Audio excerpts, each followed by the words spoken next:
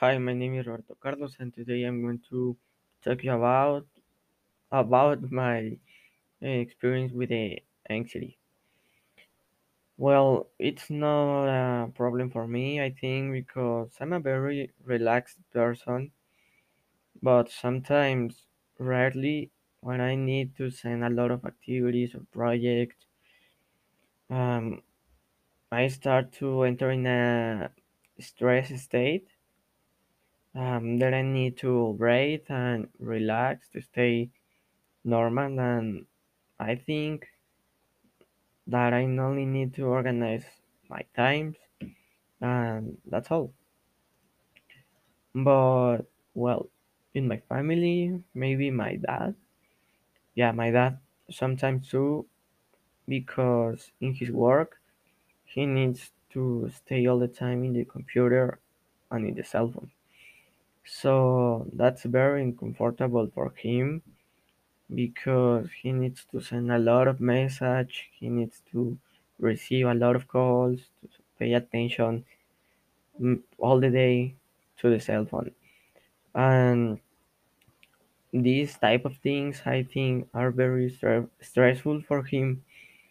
And we can, my mom, my sister, and me, we can see when he's tired and when he entered to in a stress state.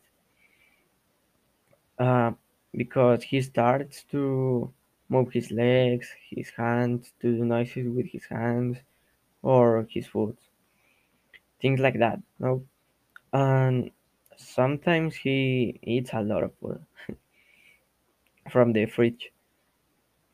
But one time he went to a doctor because in a point of his life he wouldn't sleep right correctly, and the doctor recommended him.